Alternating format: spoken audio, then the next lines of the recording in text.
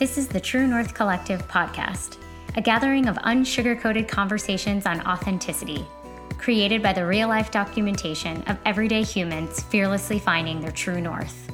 Welcome to Season 3 of the podcast. Hi, I'm Rachel, and I have to make the bed every morning. I once bumped into Kanye West, and I am a Google stalker.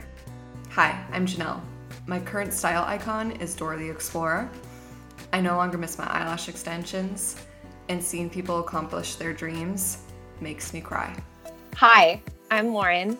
I'm a crazy cat lover. I'm a certified nutritional therapist, and I'm a self-proclaimed Topo Chico addict. And we are your host of the True North Collective podcast. Are you from Texas? How do you know about Topo Chico? I am not. I literally was like on mute going like, oh my God.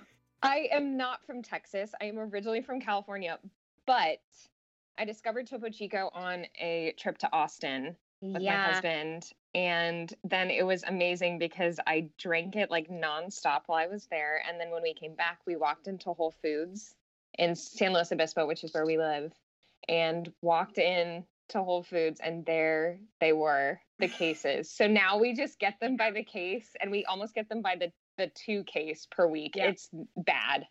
They have them at Costco here.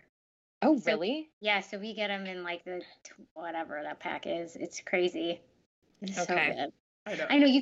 It's so crazy because it's like it can't be that much better, but it is so much better. It is significantly better. Like I can't even look at a LaCroix anymore. I know. Okay, so I'm not like fully on the Topo Chico train, and I knew the second Lauren said that, I was like, oh, Rachel's like geeking out over there, because yeah, you, Courtney, like there's a cult following of Topo Chico fans apparently that have come across this podcast. But like, what makes it different? Is it like is it different water? Like, is that a dumb question? What makes it better? Special spring that it comes from in Mexico, and Dylan and I were actually going to go visit it this weekend, but it's closed off to the public. But a lot of the water in Texas has like the backstory of like a crazy person went to the well and then they got better. But it's from this very specific well in Mexico. And then I think it's just a lot more fizzy. Like the fizziness lasts so much longer. Yeah. Like I could leave a Topo Chico on the counter for like over 24 hours and it would still be fizzy. Yeah, that's exactly what I would say too. It is just so much better. And I'm also a weird water person. Like I'm very specific about water. So I feel like I found my home with Topo Chico. I am too. I feel like we should be friends. What are the other waters that are important to you? Like, what are the other things that are weird? Because I want to know if mine are similar. Well, I refuse to drink tap water, which I think is pretty fair. Yeah. There's certain water bottles that I like, bottled water that I won't drink. I sound so ridiculously privileged right now. I mean, I know that's okay. So many people that do this. Like I'm coming from a place of understanding how privileged this sounds, but it's still my truth. So yeah, I won't drink Crystal Geyser. It's really, it's not good. I'm a big smart water gal. Yeah. The water that we have at the studio that my husband and I own, our fitness studio, is so good. So I will just avoid filling up a water bottle until I get there. If you ever go to Milwaukee, they have some of the best tap water in the country. Really? Oh yeah. It's like so well filtered and like it's crazy. It's so good. Yeah. Noted. So. Yeah. Well, that's because it was so bad for so long. Yeah. It's like now it's terrible, and they're like, oh, we got to fix this, and then they created the best. But yeah, I always forgot that, because in Milwaukee, I did have a water filter, I think, in my fridge. Yeah, at my last place I lived. But for the most part, yeah, I always drank the tap water. I was like, I don't know. And I also grew up on well water. What do you guys think about well water? That's a hell no. I don't know if I've ever had it. Is that weird? It has a taste. It has a taste to it. I think it's pretty earthy. Because Yeah, it is straight from a well. I'm not sure about that. Not sure about that, but You I know can what? try it and report back. You know what though? They have this water here called Crazy Water, and I'm obsessed with it. But a lot of people, so there's levels to it, and it's the amount of extra minerals that they put in the water. And so, like level 4, a lot of people don't really like it because they're like, it tastes oily, which I don't think it does. But I've been somebody who's added like drops of, you can get, I can't remember the names of them, but you can get like special minerals that you, it's a liquid that you add to your water, and it makes it it adds the essential minerals that we just don't get from our water anymore. But it has a specific taste to it, but I really like it. So if you ever make it back to Texas, you got to try the Crazy Water and see what you think about that too. Crazy water for a crazy human. Yeah. Yes. I'm Pretty speaking much. of me. No, that's okay. I take that as a compliment. I'll be crazy all day. You said oily water, and I almost like, whoa. Well, you can't. My suggestion would not be don't go straight to the level 4. That's what I did because that's what I do. But somebody told me it's added minerals, and I used to add minerals to my water, so I was like, I think I'm gonna be okay. But I was nervous. I loved it, but people are like, you got to work your way up. You can't just go straight for the level 4. Well, I mean, you can, but then you maybe will never drink it again and gain its benefits. Pretty much. And then even if I don't like it, I'm like, it's great. It's totally good.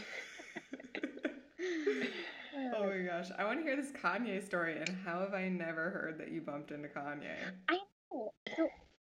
I know. So this morning, I was like, what are my facts, Dylan? And then he's like, what's your favorite Bulls player? Because I grew up in Chicago.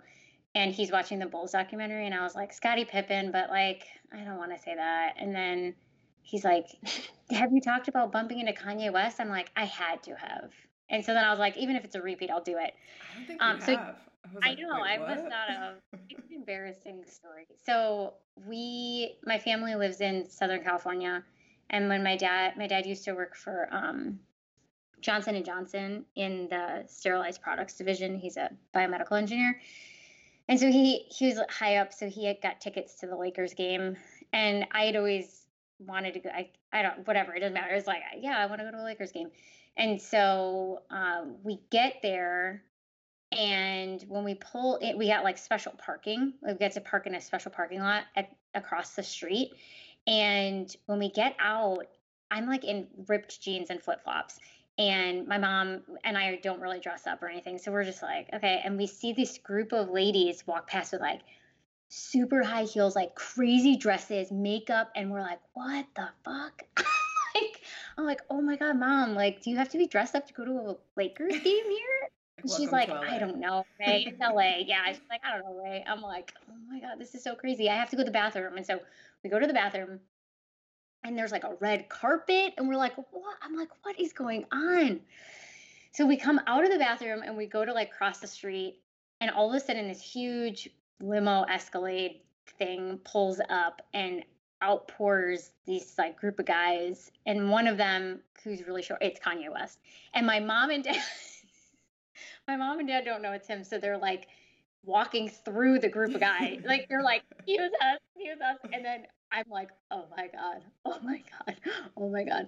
And so he walks up right in front of me because there's nobody else there. And I think he's like waiting for me to be like, can I get your autograph? Can I get a picture? Something. And I just literally stared at him with my jaw like probably just like, and like it was so awkwardly long that he finally was just like, okay. And then he walked away. And then I like kind of came to, and my ex-boyfriend at the time was just like, why didn't you do anything? Why didn't you do anything? I was like, I don't know. I literally don't know. I couldn't find words. I was just like, it was like so surreal that I said nothing. And so Kanye West literally walked up to me, and I did nothing. And so he was bored and he walked away. But so what ended up, so that would have been like a normal thing because celebrities are at Lakers games all the time, but apparently it was the AMAs. So the parking garage that we were parked in, we're at the building where the AMAs were. And so when we were, all those things were for the AMAs. So when we crossed over to the Staples Center, all of a sudden we saw all the signs for the AMAs. We didn't even know it was the AMAs. And then, so then we just waited outside and saw like all the celebrities getting ready for that. But it was, yeah, so it was kind of crazy. Pretty cool. Lauren, have you ever met a celebrity in person? I was just thinking about that. And Rachel, I have to say, this is so funny. And I just have to say this before we move on, because right when you said my parents live in Southern California and my dad works for Johnson & Johnson, I was like, no way. So I'm originally from Southern California and my parents still live down there. I don't know what part of Southern California, but my dad, his entire career worked for Procter and Gamble. Oh, which yeah. Which is like Johnson, like my dad like won't let us buy Johnson & Johnson products. Like it's just so funny. It's like, it's insane. But anyways, I had to tell you. Have I ran? Well, one time, this is actually kind of a fun fact. I went to the Kids' Choice Awards when I was younger. So I've seen some celebs, but it's never been like a real run-in. But it was really cool because they bring in kids that are attempting to be child actors and musicians and things like that. And that was not really me, but one of my good friends was. And so somehow through some connection, we got to go and it was really cool. But we followed Pink in as she was singing Get the Party Started, like in the very beginning of the show. And then we got slimed with pink slime at the end. That's so but cool. it was very cool, but it was like a very similar situation and I was also really young, so I couldn't even put words together to say like, oh my gosh, wow, I really love you or whatever. And Pink was awesome. She was super nice. She was like talking with all the kids, but I couldn't really form words. So I wouldn't say it's an interaction, but more of like a, you know, like I saw her. She was close to me. That's funny. It's so weird, right? It's almost like in the dreams where you can't run or scream, like that's what it felt like. Like I was just like, do something. Which is funny because I don't really think of myself, at least now, I don't think of myself as someone, like you don't assume that you would be that way. You're like, oh no, if I saw a celebrity, it wouldn't be a big deal. I'd be super cool. But then for whatever reason, if you haven't grown up around them, or like for me, I didn't live in LA, I didn't live in New York. So seeing someone with a name like that, it was like, oh, yeah, silence. Celebrities never came to Wisconsin. Like they were in the state and we were like, there's a celebrity in the state. Like nowhere near us, but so I get it. Oh, come on, you got Aaron Rodgers. I don't really see. I feel like I run into Aaron Rodgers and I just be like, ugh. Right. I don't understand. You're not a sports person? No. Oh, that's sad. I freaking love going to sporting events. They're so fucking fun. I like to go to sporting events, but I just don't like care. Like I like the I like the atmosphere of the event, but like I don't know. Okay. Maybe, I don't know, who knows? Maybe I'd run into Aaron Rodgers and it'd be different, but when I saw the people from The Bachelor, I'd give him a fucking I think I could be like hold my composure though. Like I saw the people from The Bachelor and I was like, but I think I'd see Aaron Rodgers and I'd be like, oh, what up, bro? Touchdown. Yeah, you could care less about Aaron Rodgers, but Jordan Rodgers, you'd lose it. Exactly. Dude, Rachel, see, I'm gonna lose it right now. Rachel sees Jordan Rodgers all the time in Dallas. All the time. It's really not that exciting. Yeah. It's pretty lame. I did see, who was the that one bachelor, he's got blonde hair and he ended up with the shorter girl. They live down here too. They come in sometimes. Yeah, I think so. Wait, who? Sean Lowe and Catherine. Lowe. I think so. So they have a bunch of kids. Yeah. I just feel like he's the only blonde bachelor that I can think of off the top of my head. Probably. Oh yeah, because Lauren, you're in the Google Bachelor it, franchise, right? I am, unfortunately. It's like one of those things that I very much am, but I almost hate to admit it. But then if I talk with someone else who's into The Bachelor, like everyone, I can. Yeah. Totally. Who else? Yeah, it's absolutely Sean Lowe. Damn it, you see them all because Rachel Lindsay is down there too, and then you go to God, Chris I don't even know Harrison's who that is. brewery. So the thing is, what I find, because we actually do see quite a few celebrities. So like we'll get like the top running back. This is so not how you say it, but like the league's best running back will like come in and like people tweak out, and you can usually tell it's them because they're just like bigger than life. And then it's always so funny because I'm so tiny, so I like to be like, "What do you need?" And they're like, "Socks." It's just so funny. Anyways, but then some of the bachelors will come in and like try to go incognito, and I'm like, relax, nobody really fucking cares. But apparently, if it was Chanel, they would. Yeah, I would fucking maul them. I'd be like, "Hi, can we take a picture? Yeah. Can I hold your hand? Are you still single?" Who's that? Chip and JoJo? I think they once like closed down part of the mall to be able to shop. So like sometimes celebrities will do that. I work at like a very, very high end independently owned mall that it has like a ton of like privately owned works of art. Like it's almost like an art museum. It's really cool. Oh, wow. Yeah, it's really, I don't know. When I first was like, oh, I want a job on the side, and I used to work for Lululemon corporate, and so I love the community that they create. And I was just like, oh, I don't know anyone in Dallas. Like maybe I could get a job there just to like get into the community. And when I went to this store, it's like it was the perfect storm of like things that allowed me to bring life coaching to the store and all this stuff. But when I walked into that mall, I was just like, this is so cool. And like the people who own it, they changed, like there's these floral arrangements and fountains, and it's like every month they totally change it up, which I don't really want to know where all the old stuff goes. It probably gets trashed, but it's absolutely beautiful. So people come to the mall to, it's like an experience, it's like a place that you go to see some of the art and stuff like that. So yeah, I remember when and I this visited, is in in Dallas. Oh, in Dallas. Okay. Yeah, in Dallas. Yeah, because I remember when I came to visit you, and you're like, I mean, I wanted to just see like the Lululemon store just because it's fun, and I'm weird like that. I'm just like, where do you work?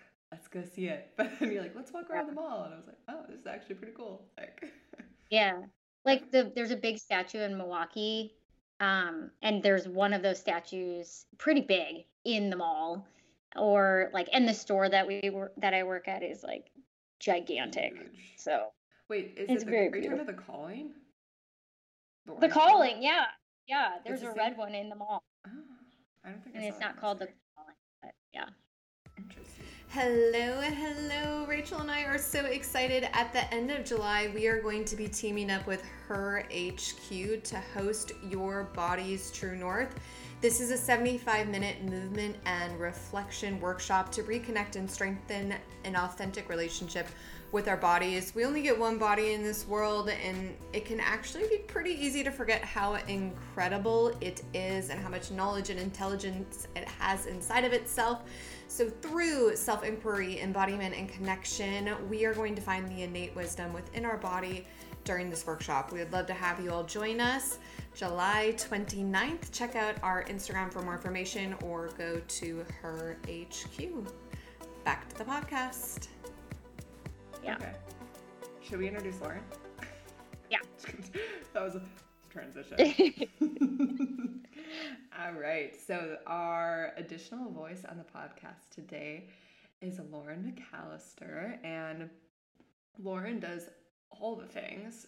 Not only is she co-owner to McAllister Training, which is an amazing fitness studio here in San Luis Obispo that does a ton of functional training, and I swear you all do like the most unique but like effective movements that I've seen. Like I love the programming that you all come up with. But Lauren's also a marketing content specialist over at MindBody, where she shares her knowledge with other fitness studio owners. She's a nutritional therapy consultant, and as you mentioned, born and raised in California, and also a fellow Bachelor fan, which is very important when you come on the podcast in my eyes. So welcome to the podcast, Lauren. Thank you. Yes, I am definitely, it's like I hate saying it, like I said earlier, but dude, just hang out with Janelle a little bit and she'll force you to be a fanatic about the Bachelor franchise. I wasn't either. Yeah, well, it happens so quickly. And the funny thing is, like, I don't think there's anything I enjoy more than when I talk to a grown man about The Bachelor. Oh my God. And I love my boyfriend. Yeah. Well, my husband watches it. We watch it together. And then even with some of our instructors at our studio, it's like these huge men. And I will have like 10, 15-minute conversations. And I'm like, oh my gosh, I'm talking to a guy and not a 24-year-old girl. It's too good. Dudes love it. Like, they're all in the closet. Like, I like that too, because they're all just secretly in the closet and they love it. Like, every boyfriend, husband, they're all like hiding behind the couch and they're just like popping their head up and they're like, oh, what's this? What's happening? Oh, why is Kaylee doing that again? No way, dude. All the time. No way, dude. Dylan had a bracket this year. Yeah. See, Dylan, with that's what I love some about of Dylan. his guy friends. Owns it. Yeah. He's like, I'm into it. But like, so many of the guys are just like, what?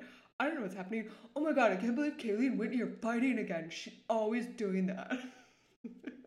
I'm like, you love it. Just own it. Yeah. It's terribly good. So good. Okay, I'll stop talking about. We haven't talked about The Bachelor in a while, also because I haven't been watching the Listen to Your Heart, so it's kind of out of my mind. But thank you. Yeah, I haven't either. I'm not really interested in that whole I'm not thing. either.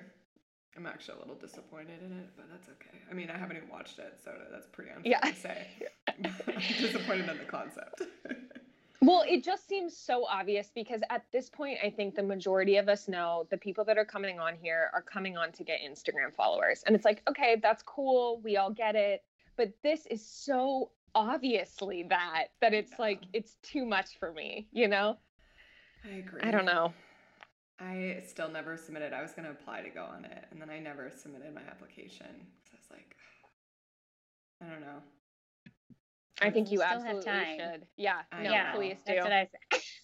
I need to live like in my RV and then they'll really like me, and then I'll get shipped. Just do with both. Dean. Who cares? Oh no, I could definitely do both, but I know.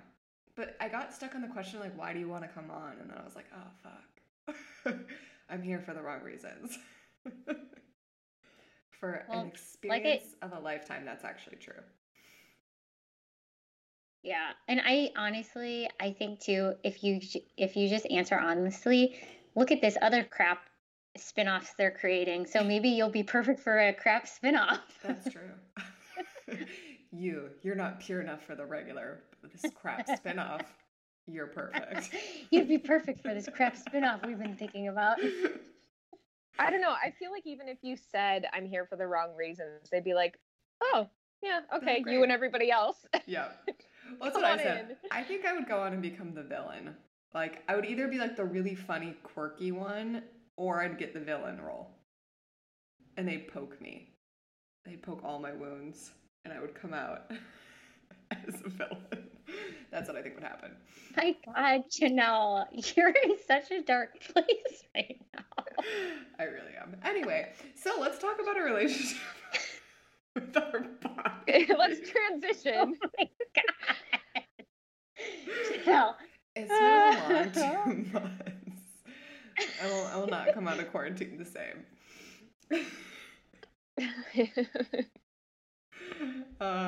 So I'm excited. I'll give a little background on the invite, especially Lauren, because Lauren and I, we know each other. I was trying to think too, we must have overlapped at Mind Body a little bit, but I didn't really know you from there. I know you mostly from the studio and from, so Jess was on in season 2 and Jess is friends with you and she has a Bunko group. And I remember at some point, because I'm such a fucking eavesdropper all the time, I'm like one of those people that listens to all conversations. So just a warning, I guess, to the public. And I heard, I think I heard you talking about how you had this passion and I think you wanted to speak at Cal Poly or something like that. So anyway, I heard this and I was like, "Ooh, that's in my back pocket." And we've been having on the podcast a lot of conversations about our body, on the fitness industry, and when the fitness industry can become too much. And then we also just recently did a workshop on our relationship with our bodies. So I was like, in the back of my head, I was like, okay, Lauren, she should come on. This would be a great conversation to hear your perspective on it. Yeah. No, I love this topic so much. And I've been known amongst my friends to sort of go off on this topic because I'm so passionate about it. And so this is such a perfect opportunity for me. And I'm so grateful to be a part. So yeah, a little bit about me. So like I said earlier, I grew up in Southern California, and I grew up with two older brothers. So I'm the only girl in my household, youngest of three. And I grew up in a really great household. My parents are incredibly supportive, very traditional in the sense of, you know, my dad worked, my mom stayed at home. You know, it was a pretty easy childhood. I'm super grateful for them. But it was interesting. I feel like at about age 10, maybe 10, 11, I started to notice that my body was changing, as most people, you know, most people's bodies do change. And my parents used to call it the Conover Pudge stage. My maiden name is Conover. And so, yeah, at about 10 or 11, I did start to notice like my body was changing. I was a pretty lanky little kid. And then I sort of started to gain a little bit of weight. And you know, looking back, I look at pictures and I go, oh my gosh, I was, you know, a child and I was getting ready to grow. But at that point, I remember becoming really aware of my body and what it looked like. And so I think that's sort of when it started. So I sort of had this complex of like, oh, I don't look like my other friends. You know, I had a bunch of friends that were really tiny, and they still, you know, were children. I mean, we all were, but so they started, or I started to be really cognizant of that. And it's funny because there's not a lot of details that I remember. There's not like a moment I remember of me becoming aware of my body and being like, oh, I don't love this. This doesn't look like my friends or what I want to look like, which was, you know, in those days, Britney Spears, Christina Aguilera. But I was like, oh, I'm not blonde. You know, my hair is sort of like this reddish color. It was different. And I'm not blonde. I'm not really tiny like all my friends. And I remember this moment where I went over to my friend's house, and it's so insane now, but I remember taking over a Slim Fast as like a 11-year-old to her house for lunch. And I think about that because it's such a defining memory for me, where I'm like, I look back and go, what in the world? What were my parents thinking? What was I thinking? But anyways, I'm probably going a little bit too into the weeds there, but I remember that was sort of the start. And I was never really into athletics because my older brothers were involved in literally every sport: hockey, soccer, baseball, football. I mean, you name it, they did it, lacrosse, everything. So I was constantly being dragged to different sporting events. And so I had no interest in being outside and running around. I did play a little bit of soccer, whatnot, but never competitively. I was never really aggressive in that sense. So I sort of found my home at a dance studio, and I started dancing, and I started noticing my body changing, and I was losing a little bit of weight. And I think in my head, I thought, oh, I'm losing weight, but really I think I was just growing and going through puberty. And so becoming a longer version of myself. And it's interesting because I think of all my years in dance and competitive dance, and there's so many sparkles and costumes, and I never wanted to show my stomach. I was always really insecure about my stomach. Just little things like that. And I think, granted, this was so long ago, but it's so important because I think it started this sort of trajectory of being really insecure about my body. And in high school, I think it started to continue, and I started to sort of work out more. So I found a new home in the gym. So I would go to the gym every night after school, and I started seeing results. I was just doing, you know, elliptical, classic intro to the gym workout. So I was doing a lot of cardio and a lot of abs, and it sort of it started out really innocently, and then it really sort of progressed into something that was more and more intense. My eating became more restrictive. I became more specific with my schedule and working out. And I again, another one of those like little tiny memories, but I remember thinking, a friend texted me saying, "Hey, let's hang out. We're going to the movies or whatever." And I was at the gym going, "No, of course I'm not going. I'm at the gym. I'm going to get my workout in." And it sort of spiraled as I went to college. It spiraled into more and more and more and more of an addiction, really. And so it's something that started so innocently and can be such a good thing for me became this really, really difficult time in my life, and probably took up, I mean, thinking back, probably 15 years of my life, 10, 15 years of my life, where I was feeling really insecure in the way that I looked. And I had a horrible relationship with my body, and I was trying so hard to change it. And I was always reaching to be, you know, this specific weight. I remember telling my now husband, who was my boyfriend at the time, and we started dating very young. I was 17 when I met him, and we started dating at 18. And he is the most incredible human being. He is incredibly supportive. He has never once made me feel bad about the way that I look. He has only ever supported me and made me feel good about myself. But it's funny how that doesn't really matter when the relationship you have with yourself is so horrible. And I wouldn't say it was to the point where it was like obvious to other people. You know, I mean, I think if people complimented me, they would compliment me on, you know, how I looked or whatnot. I would store that away, and I would that would give me fuel. And I think that's why I'm so passionate about body image and talking about this kind of thing, because I think the more people compliment other people's bodies and focus on the physical part of you, the more that you think that that's where your worth lies. And it's just not. And I'm now at this point, after years of therapy, tons of inner work, where I can look at my body and say, you know, this is what it is. And I don't know if I would say that I'm in love with my body. I don't know if I'll ever get there. I think the idea of self-love and body love is such a beautiful idea. But for me, I think right now I'm just focused on being kind to it and recognizing, you know, that it's different from maybe what I wanted it to be back in the day, and that it is what it is, and it's doing all of the things that I love to do, and that's really the most important. Now that was like 15 years within. So good. I don't even know how many minutes. I've been talking for a while.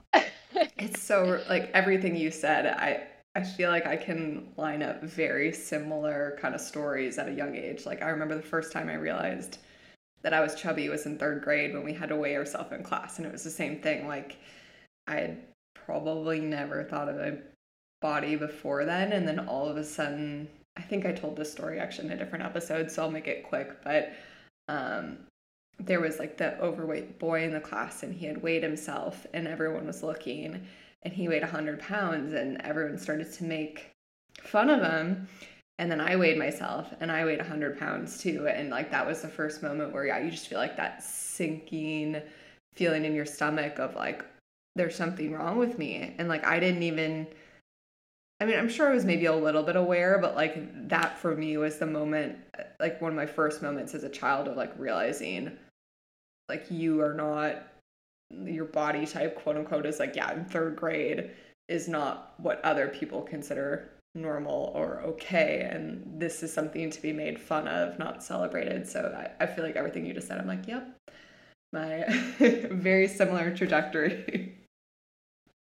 I was gonna say, for me, it was actually totally the opposite. And so I used to get called out and made fun of for how skinny I was, and to the point where they would send notes home to my parents like in 2nd grade of like, you should be concerned about how skinny your daughter is. And so I had a really interesting experience with my body from a standpoint of like, I just always felt like people were paying attention to it. and I didn't know what it was supposed to, like, what it would naturally just be. But I was very aware of like not like making sure that I wasn't too skinny. And so I never had inclinations of like, I'm going to continue to work out to make sure that I look a certain way, even though I still have like, quote unquote problem areas. Like, I don't like to show my stomach either. I was a dancer. And like, I don't have a flat stomach. I've never had a flat stomach. I've always wanted one. But I'm thin. And so I always felt stuck in this weird, like, gray zone of really wanting to, like, I always made sure that I finished my 100% of my meal, even if it felt like I was like totally stuffed, because I wanted to make sure that people weren't concerned that I had an eating disorder or that I was starving myself. And so then that swung into like, I didn't binge and throw up, but I would just make it a very overt effort to like show people that I was eating, which would lead to like uncontrolled eating, where like I would just eat like a whole gallon of ice cream. Like, and I never, again, my body just isn't one where it got so overweight that I never had to really worry about that. But I for sure have like I'm sure I have a disordered relationship with food and my body. And I'm just now at 37, like figuring out how to love my body. I had cancer when I was 14, so that also threw a wrench in it, because I mean, I look at photos from when I was 14 and I was sick, and it's like, holy shit. Like, I think I was like 85 pounds or something. And again, when I came out of that experience, they were like, you have got to eat, because I wasn't hungry. Like, the chemotherapies and the radiations made me not want to eat. And then my dad would like force me to drink Ensure shakes, which are disgusting. But it's calories. And then I worked at Ben & Jerry's, and they were like, eat as much ice cream as you want. And so I just like, there was not this healthy conversation around what it would look like to give my body what it needed, to listen, to be like, it's actually okay that your body is this way right now because of this. Like, none of that conversation happened. It was just, you're really skinny and we're concerned. Or like, yeah, it was always that. That's pretty much it. So I was then always concerned about like, is this too skinny? Am I getting to the point where this is too skinny? I should stop working out now. I don't want to work out every day because that wouldn't be good for me. So I just bring that perspective as like, it can happen on the other end too. And just, it's confusing and scary. Totally. It's just mainly, I think, the focus on the body. That's the problem, right? It doesn't necessarily matter either way. It's that people are so focused on how other people's bodies look. Yeah, I love your call out of like, it kind of doesn't matter. I mean, it does matter what the message is that you are living into. And the big like meta view, it's like, the fact that the body is almost like the physical look of the body, or what we perceive it needs to be, or whatever, the fact that trumps us living, trumps us experiencing our lives, because we're so focused on that physical appearance. I've really, that's like hitting a chord with me of like how much time I've wasted.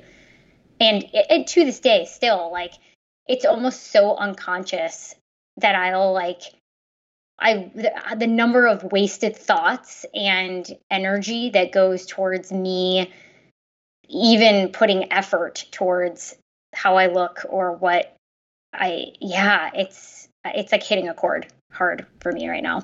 Yeah. When I was in college, I don't know how much I've talked about this, but I used to compete in the Miss America pageants, and like at the feeder level, they do local and then they go state and then full blown.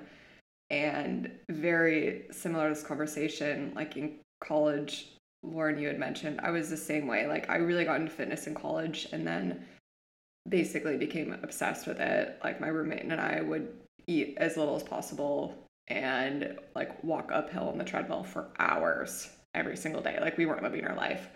But a part of that, and granted, there are good things about the Miss America system, so I'm not like completely shitting on it, but I just remember like the messaging that became very clear to me throughout my time competing was I would go in and do these competitions for local titles, and I never won one. Like, a lot of times I would place, and I would ask for feedback, because obviously, you know, your goal is to like win a title and be able to serve your community and be in this role, and all the good things that come with it. But the feedback I constantly was getting was literally basically, well, just like tone up your body a little bit. And I remember being like so fucking pissed because there'd be different levels, right? Like, you do the interview, you do the talent, you know, it's like swimsuit, evening gown, which they've also gotten rid of since then, which I'm so excited about, for the organization. But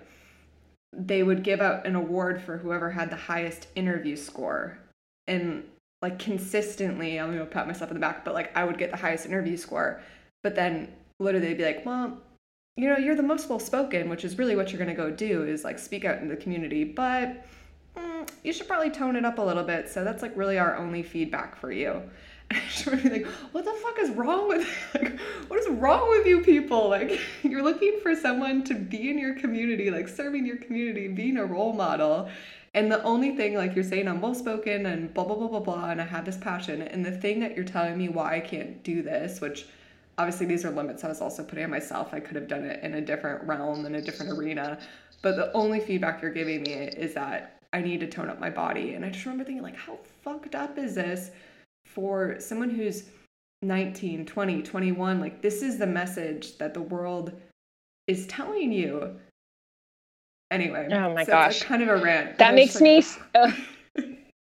that makes me so angry inside, because it's so telling of, it's not just like the Miss America, it's a broader problem. And I think specifically, and Janelle, to your point, specifically being in college, I feel like it's crazy.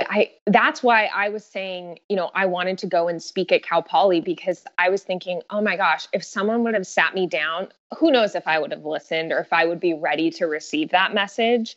But that's such a specific point in your life where you have the opportunity to really go one way or the other. And not to say that you can't go back and change, but you're in this, you have this opportunity to be on your own. You can make your choices with what you eat, with how you're working out, with the activities that you do, the people that you hang out with. And you have this opportunity to really start your life off in a healthy way. And just for me specifically, I mean, I kind of had, if you looked at it from an outside perspective, I had it all together, right? I had a good group of friends. I wasn't really a huge partier. I went to class. I got good grades. I had this really solid relationship. But inside, I was struggling. And Rachel, what you said, like, I spent so much time hating my body and trying to force it into this like crazy ideal that it was never going to reach. And I'm saying this from a body of like, I don't exist in a body that is not accepted by society traditionally, right? Like, I'm 5'7", I'm about, I don't know, I haven't weighed myself in a while, but 130, 135 pounds, like, and this is me at like a healthy weight for me. And I'm a fairly small person. It's like on two sides of the coin. It's like, on one hand, Janelle and I have kind of started to scratch the surface, acknowledging all the privilege, you know, and like physical privilege, it for sure is a thing. And it's like, on one hand, yes, we are like, our bodies, for the most part, I could walk outside without any clothes on and people would, I mean, I have a great body. It's like, there's nothing for me to be so worked up about.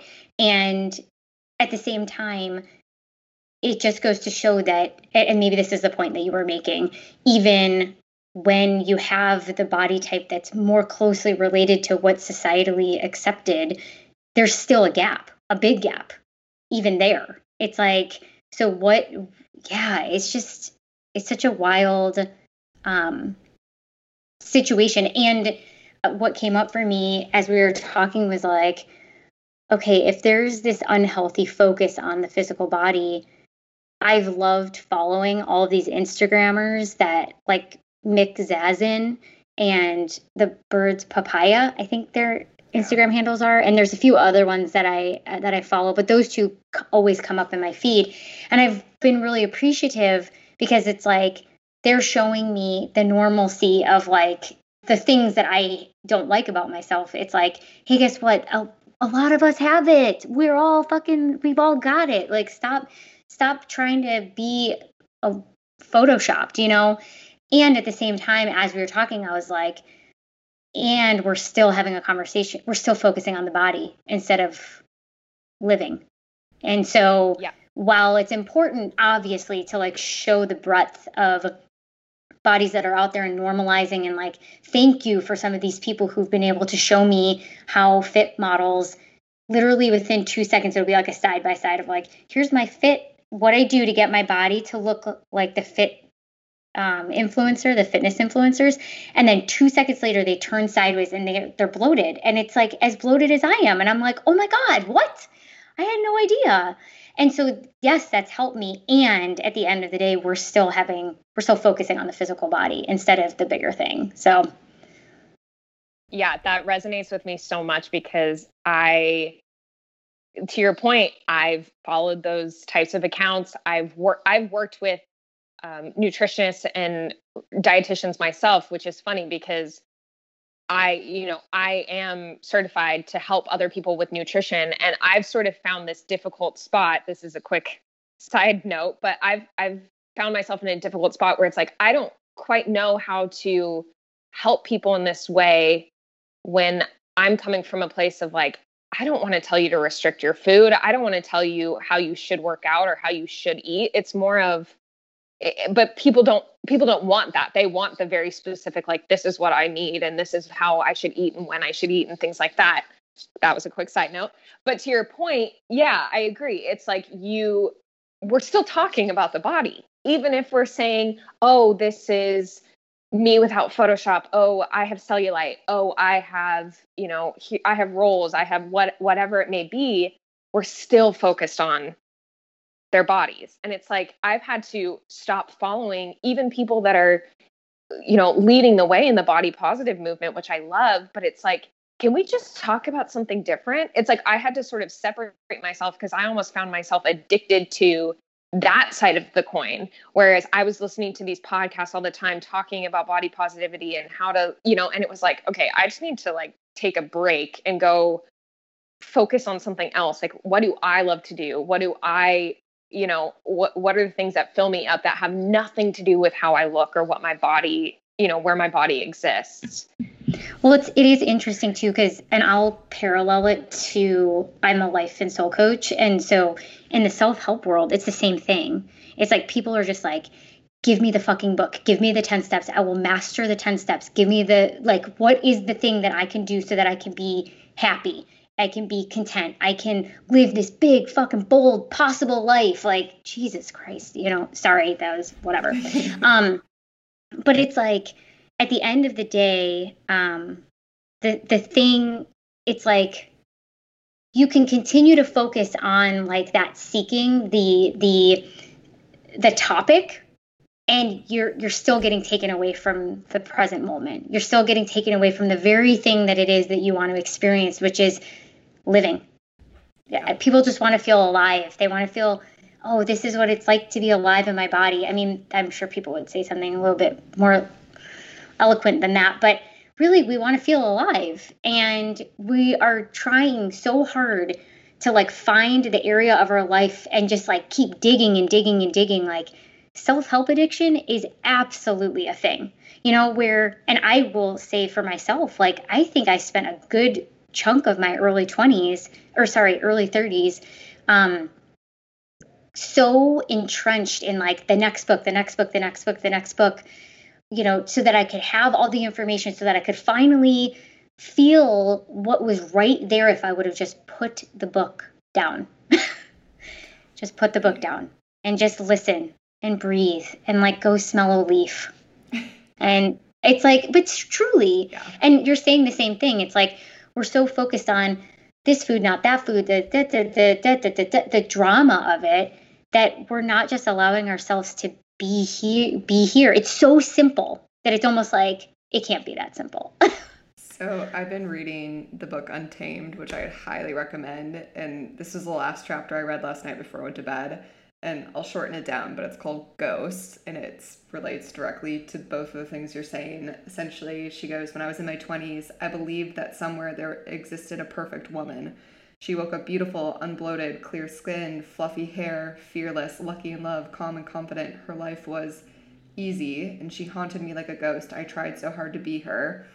And then she talks about how in her 30s, she gave the ghosts the finger. She decided to stop trying to be the perfect woman, but essentially she swung the other way. And the problem was that she still believed that there was an ideal human and it wasn't her. So like on both ends of the spectrum of being kind of like you were saying, Rachel, you can either strive to be this like perfect woman. You can also say, fuck the ghost, but either way, the ghost is still there and you're still believing in the ghost rather than being, or the illusion, or whatever you want to call it, rather than exactly just accepting that we're all just trying to live and we're just designed. Exactly. Yeah. I was like, I just read that last night and I was like, yeah. Fuck yeah. It's so true. It's so true. It's like, yeah. Yeah. She basically ends the chapter and she says, and whether or not this is true, because I think it's easier said than done, but she's like, I'm now haunted by nothing, because she accepts the present moment and like what the reality of it all is. Like, fuck, so good. But it takes really slowing down enough to be like, what am I actually focusing on right now? You know, because it's like, yeah, yeah. And then I'm like, where else do I have ghosts in my life? Yeah, whether it's my body or like, there's so many things, right? It's either like, oh, you're leaning into this thing that you're trying to chase that isn't real, or you're rebelling against it, but there's still the ghost. I'm like, God, I probably have so many fucking ghosts in my life. Not real fucking ghosts that I want to meet, but I know.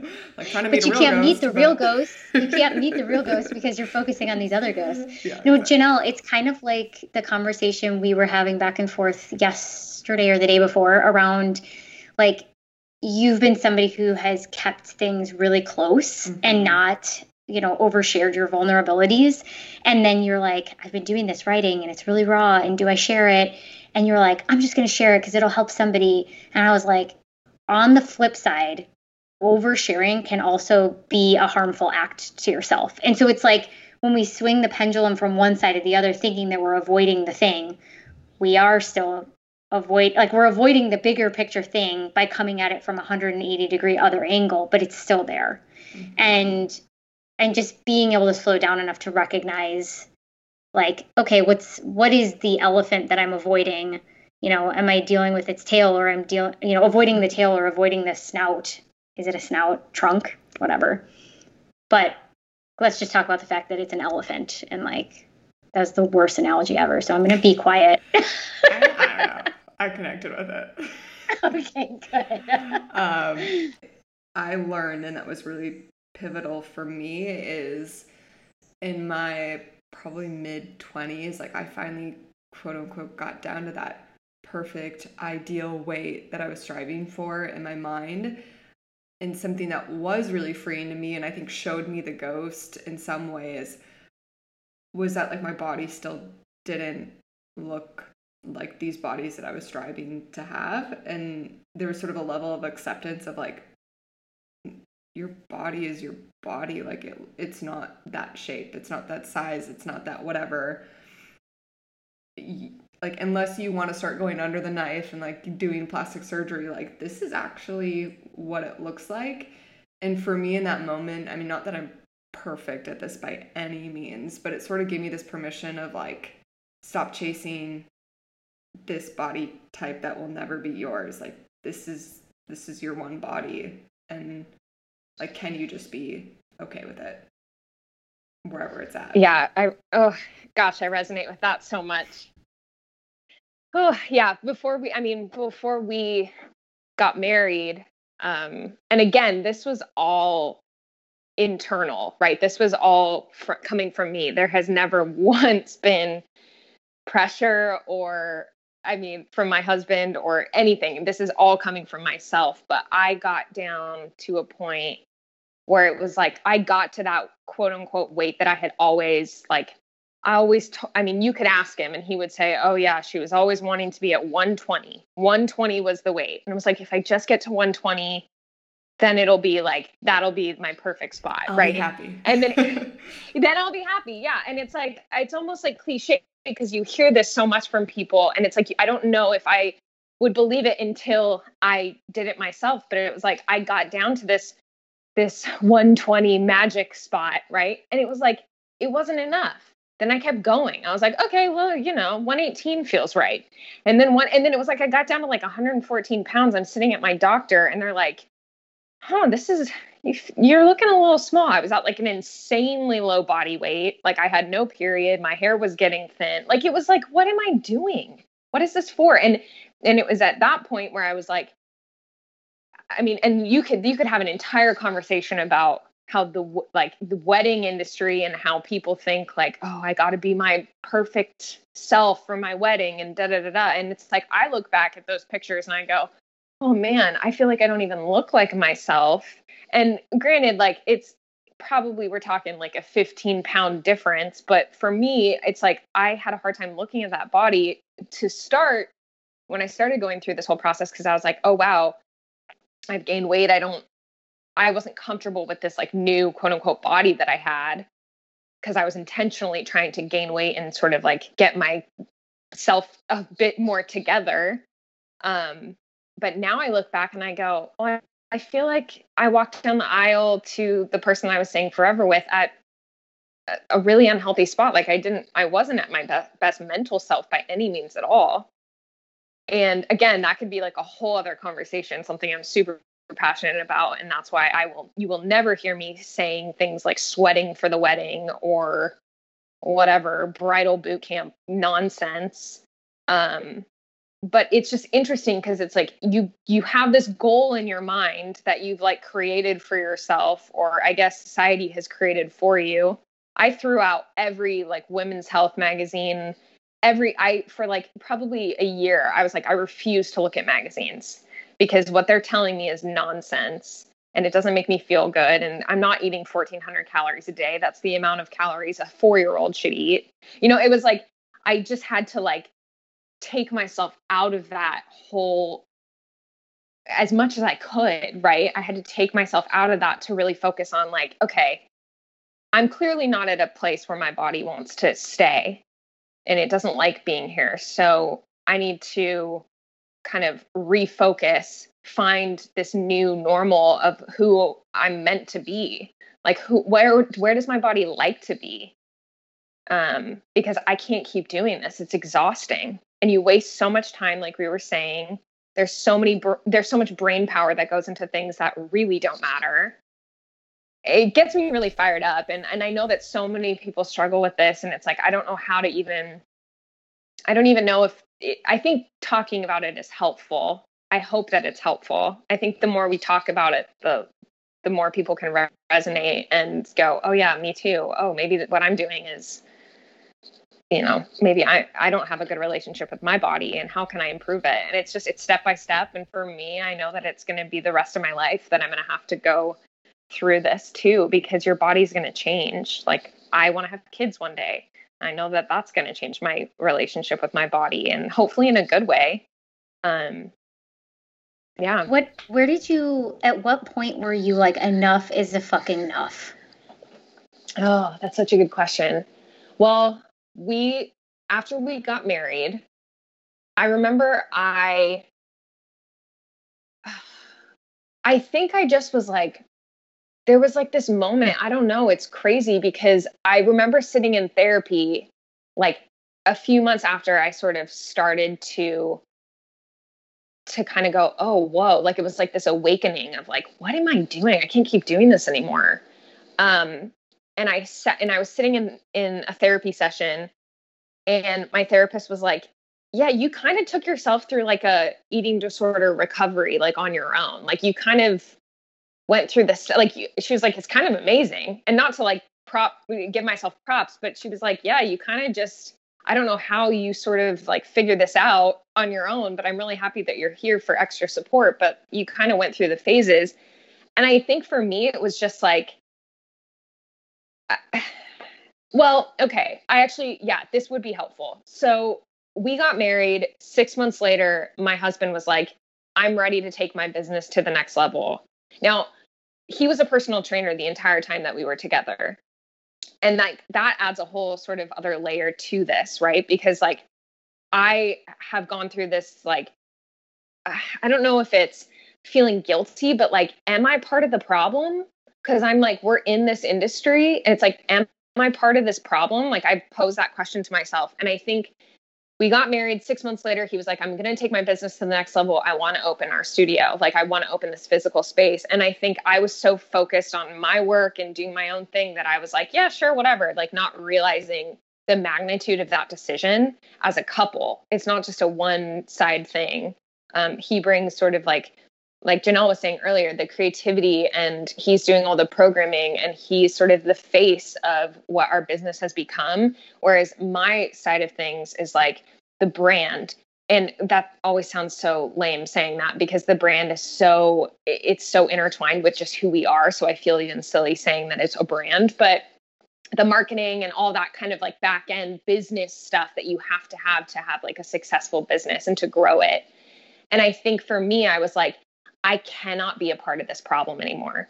I cannot say to my clients, you have to just work out because you genuinely enjoy working. Like you want to work out because you enjoy it and you feel good. And it's not about the physical body. And it's not about like, yeah, you want to get stronger but you want to do it not for the reasons of like, oh, I want to, I mean, everyone's going to say like, oh yeah, I want to feel confident. I want to look good. And that's totally okay. But I was like, I'm not going to be a part of this issue where I'm saying, this is how I want my clients to behave. And I want them to feel confident in their bodies and recognize that this is the body that God gave them. And they have to celebrate that when I'm not doing that myself.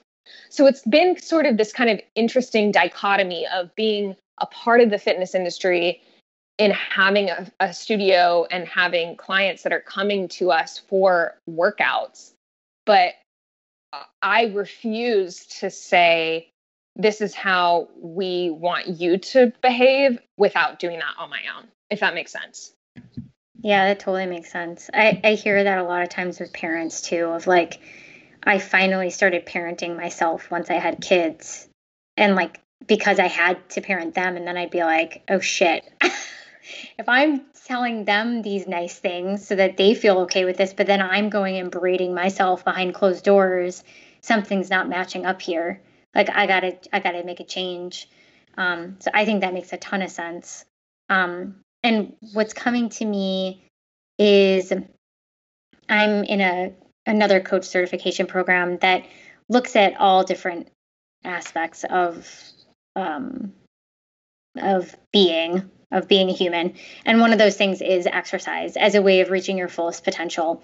And they pose the question, or they pose the idea that of exercising actually being a way to understand your body, to understand the way your body moves and doesn't move, as a way to almost, it's like exercise is the vehicle for you to better know your body, to better understand what works and what doesn't, what feels good, because like Janelle and I might do the same things, and what feels really good for me and my body doesn't feel good for her because of a plethora of reasons. And so I loved that almost flip of like, movement is an opportunity to understand your body, not movement is the end goal to look a certain way. I don't know. It seemed much more profound when I was thinking about it in my head, but that's kind of what was coming up for me a little bit as you were talking, is just, there's one way of doing this, which is a means to it's like I don't know. What am I saying? I don't really know what I'm saying. I think I'm processing out loud. I get what you're saying, because I mean, and I can speak for my experience, like it was a means to an end. I was working out daily, maybe even twice daily for years, because I mean, and I would never have thought about this at the time, right? But it was a way to control my body, to control my surroundings, to control. Yeah, it's like oh, go ahead. I was gonna say it's like exercise was the thing instead of your body actually being the thing. Whereas if you look at it as like, this is one way that I can, like, actually my body is the thing. And what am I doing to support that body? Whether it's like, what am I putting in it to support it? What am I saying to it to support it? What type of movement does it need today? If it needs any, maybe it just needs to be still. Whereas the way society is built on like this idealized standard, it gets us to focus on the thing versus us. Yeah, no, that's so true. And especially with like I said, with the fitness industry and just the wellness industry, it's like people are so focused on like what they should be doing instead of like getting to know their body and saying like, do I enjoy high intensity movement? Like for me, I absolutely do. I really do. For some people, they do not, right? Bar, yoga, like for me, and I always feel so weird when I say this, but I will sometimes do yoga and enjoy it. But for the most part, it's not really my jam. Like if I'm going to do like a low intensity movement, I will go on a walk outside. Like that feels best to me. And I think the problem is people aren't thinking about what they, one, enjoy, and two, what feels good. And they're not saying like, oh, do I need movement today or do I need to rest today? And that for me, it was like 6 days a week, 7 days a week. Like I was going to the gym and it was just like, I wasn't even thinking. It was like, this is my routine. This is what I'm doing. And I wasn't even thinking like, oh, what do I want to do today? Or do I want to work out? Meh, not really. And it's like, that's okay. But unfortunately, a lot of these influencers, publications, whatnot, are telling us like, working out is what you should be doing. You should be doing it daily. It's what you need to do to be healthy. This is how you should do it. This is when you should do it. Like even going down to like, oh, working out in the morning helps burn more fat. It's like, oh my gosh, that's insane. Do you enjoy working out in the morning? No, then don't. It's like, I don't know. It's so regimented. And I think as humans, I think we like black and white, right? We like it to be, it's either this or this. And I think for me, for years, I was like pretty extreme in that way. And I've kind of recognized like, oh yeah, there's this beautiful gray area and life happens in that gray area. It really does. It happens in that gray, like kind of just flowing and letting it flow and not holding so tightly to one thing. And I think that relates to everything we've been talking about. Just sort of surrendering so much the gray area. I'm always like, I like black and white. Everything happens in the gray, Janelle. Everything. It totally does. Yeah, there's this. Do you guys know much about the Taoism? I don't, but I'm starting. I really am like fascinated by it. There's. Do you guys know Duncan Trussell? I'm obsessed with him. He has a podcast and he's part of like the Joe Rogan crew. But anyways, I've started to just like listen to his stuff, and he was on the first episode of the Drunken Taoist podcast where they talked about this idea of so society tends to be like, if we all went to the beach and we're watching surfers surf a wave and they were like, ooh, that looks so fun to surf that wave. And the surfer comes off the wave and then people are like, how did you do that? What did you do? And they're like, I can't tell you. It's different every single time. Well, just tell us what the steps, like, what are the steps that you took? And so then the surfer's like, well, I guess I did this and I did this and I did this and whatever.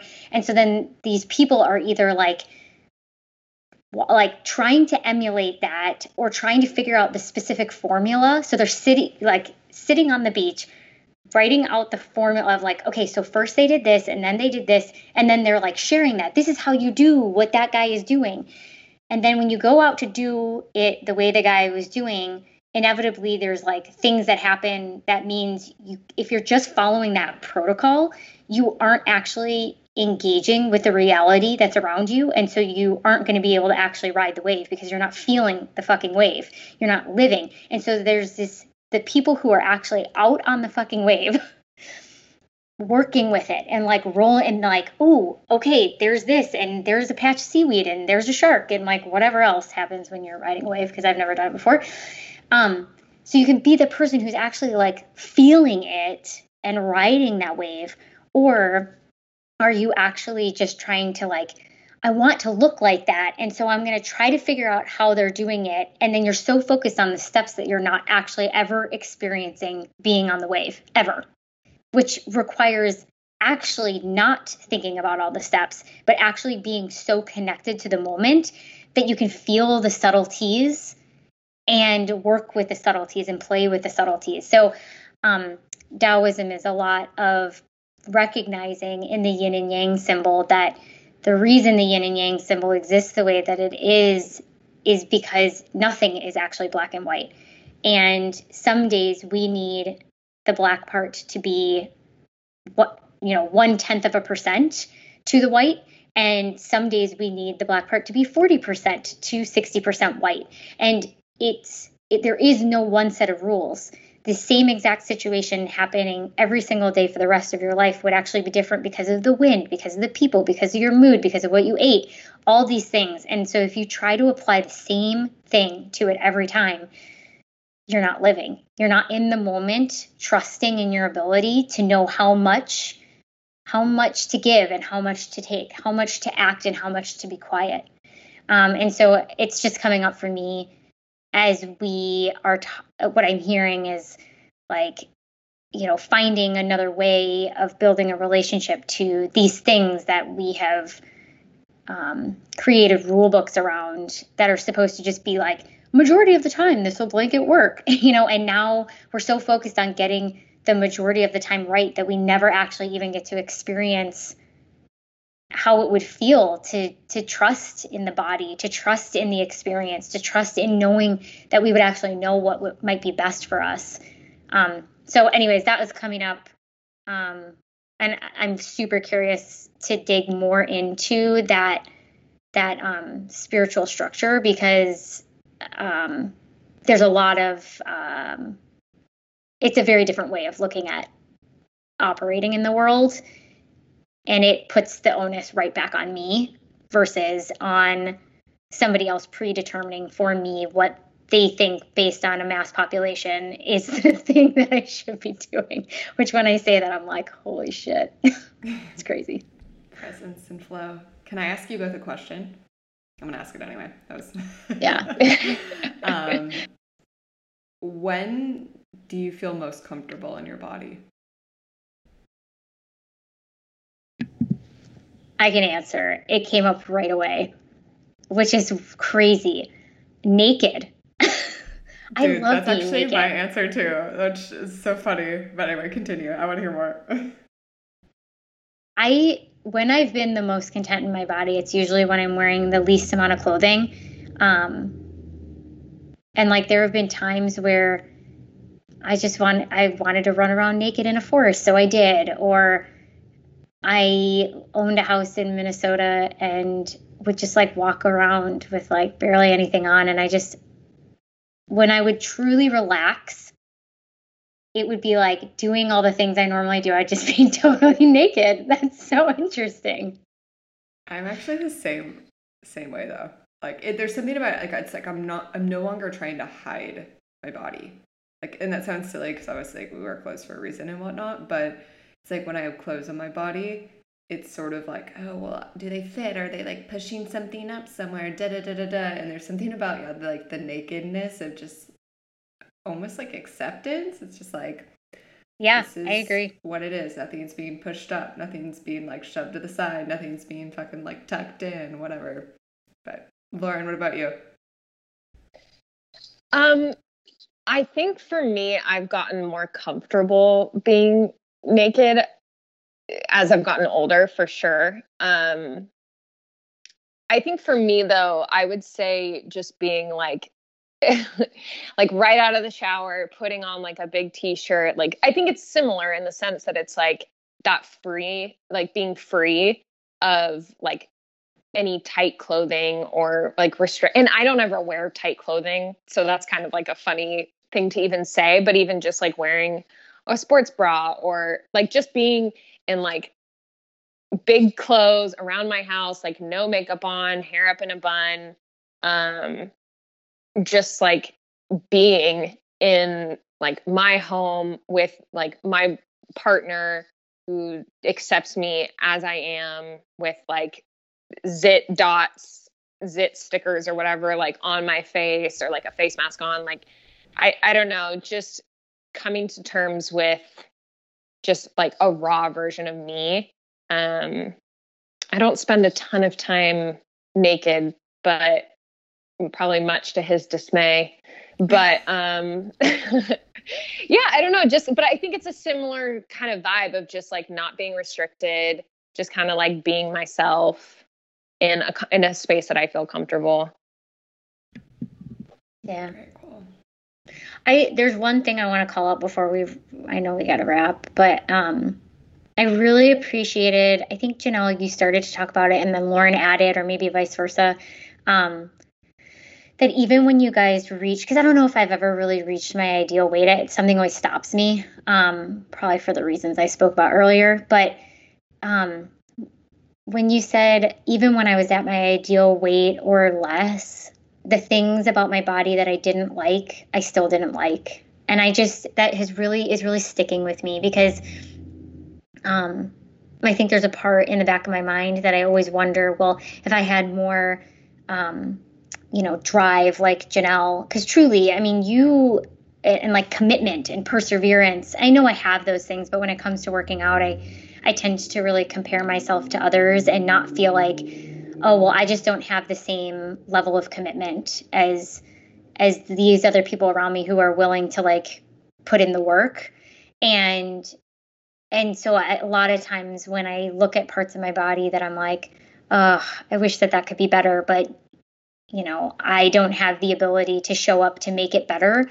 It's like remembering that even if I did everything perfectly, in my perfect ideal whatever, my body is still the shape that it is, and that isn't bad. And where am I making those parts of my body be bad, and then beating myself up for just having a body that happens to have like a curve here that other people don't have? And where is my ability to recognize that there's a whole shit ton of people who probably love that there's a curve there? And so anyways, I just really wanted to call that out, because it hasn't gone away since you guys said it. And that it really stuck with me.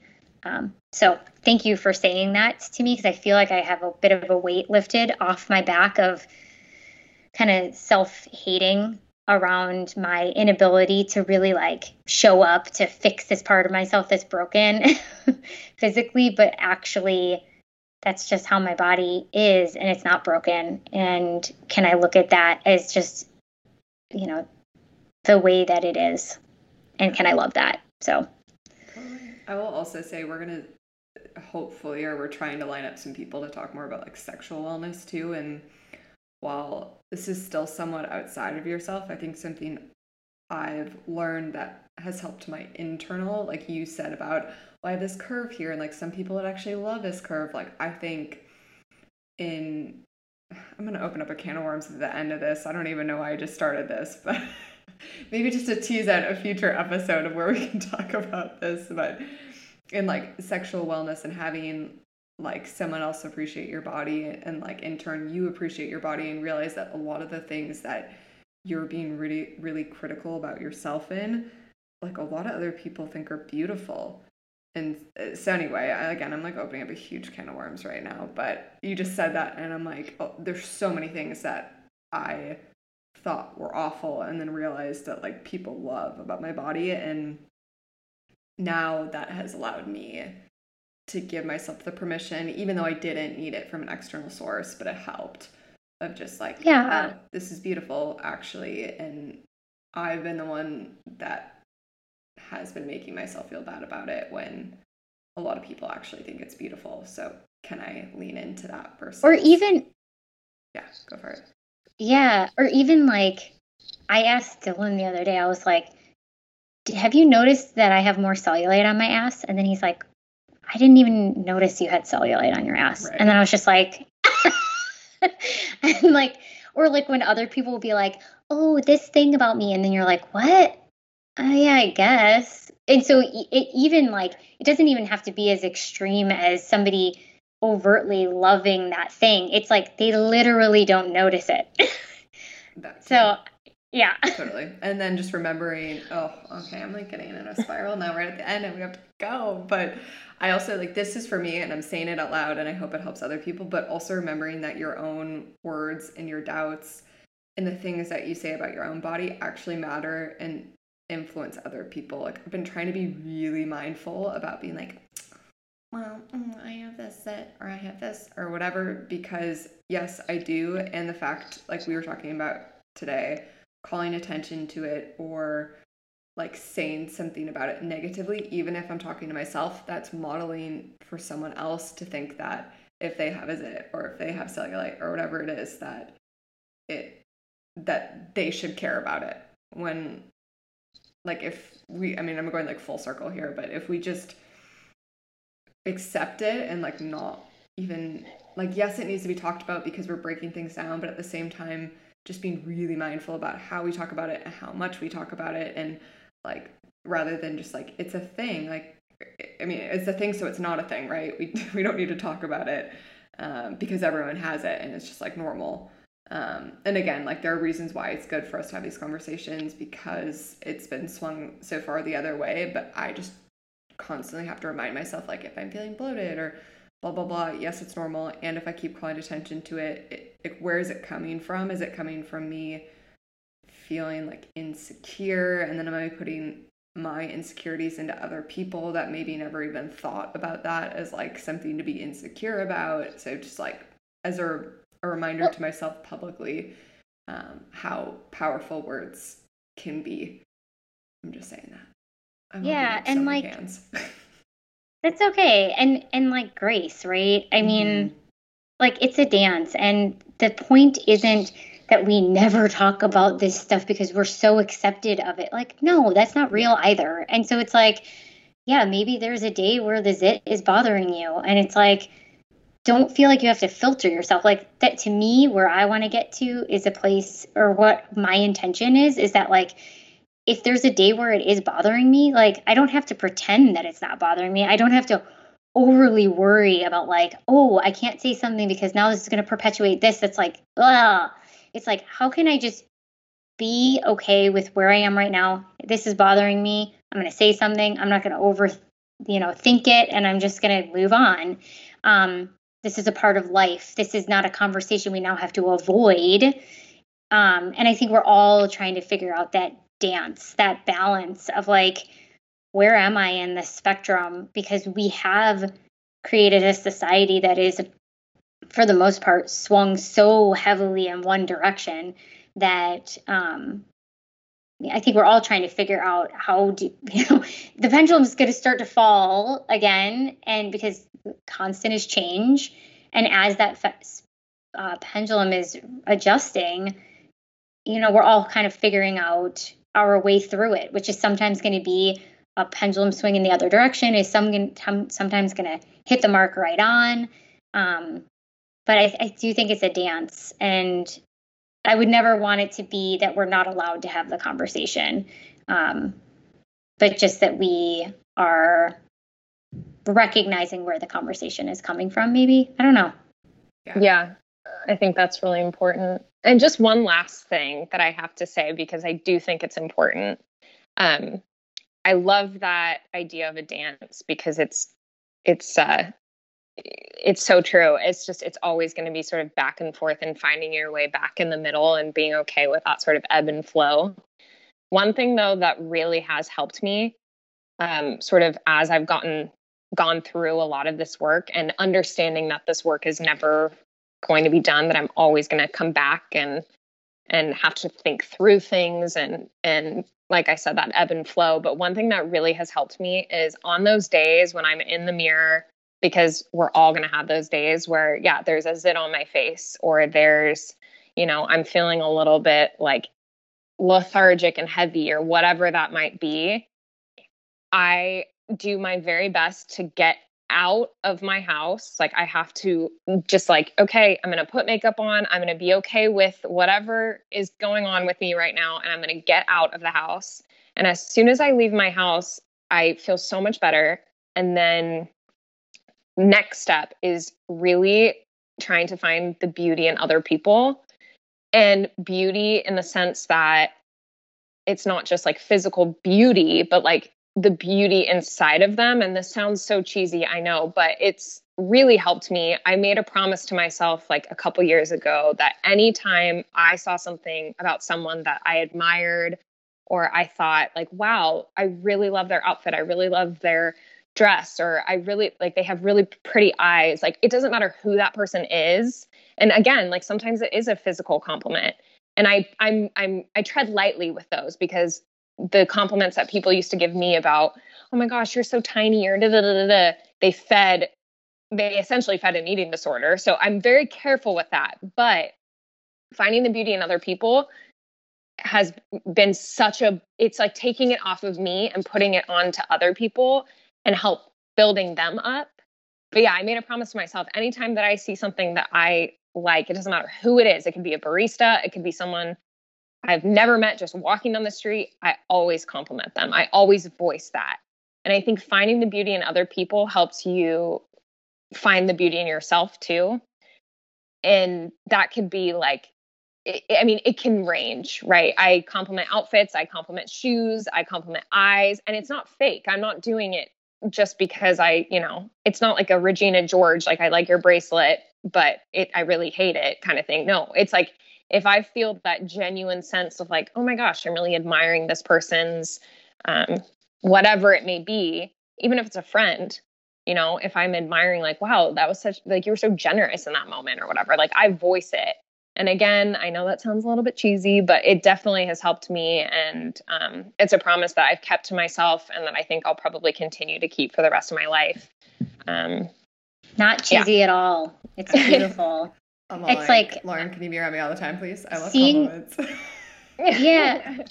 Well, but seeing what's right in others and voicing it, like nobody ever gets to hear that. Mm-hmm. Seeing what's right in the world, like you're absolutely right. That changes your perspective. That changes the lens from which you're viewing everything, which includes you. I agree. If I can go out in nature and go for a walk, that is a game changer for me. And you saying that like reminded me of just like that simple thing of just go outside. And I love the added lens of see the beauty that is there. Thank you for that. It's beautiful. Yeah. And it's always crazy though. It shocks me how surprised people are when you compliment them. That's what I'm saying. Nobody ever we're not going around looking at what's right in ourselves and others. Yeah. So it is a disruptor. Totally. And I think especially when it can be physical, but especially when it's about the person, their soul, like how they show up, that's when people are like, whoa, you saw that. You saw something more than the exterior of me, which we've had some conversations in the collective and like workshops about that, and how it's funny because a lot of us get even more uncomfortable when it's like you're actually seeing me, not just like the outer appearance of me. But I will switch gears. Lauren, we end the podcast by asking the question, how do you live your true north in one word? This was so hard. You did prep me, so I had time to think about it. And it's not a sexy word, but it's very true. And it kind of ties in perfectly with what we're talking about. I'd say my one word is relationships, and that being relationships with others, with people around me, my friends, my family, my coworkers, our clients, the relationships that I've built with them, also my relationship to God and my faith, and my relationship with myself too, coming back to that always. And it's gotten me to where I am, and I hope it continues to get me, to where I want to go, wherever that might be.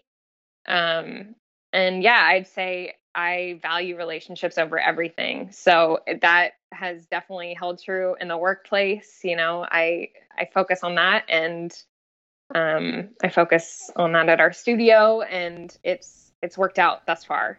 So I was going to say that too, like give you all a little shout out if, you're in charge of brand. And I think one of the most beautiful things about McAllister is the relationships that you build with the people that go there. It's definitely very authentic. You can see it come through.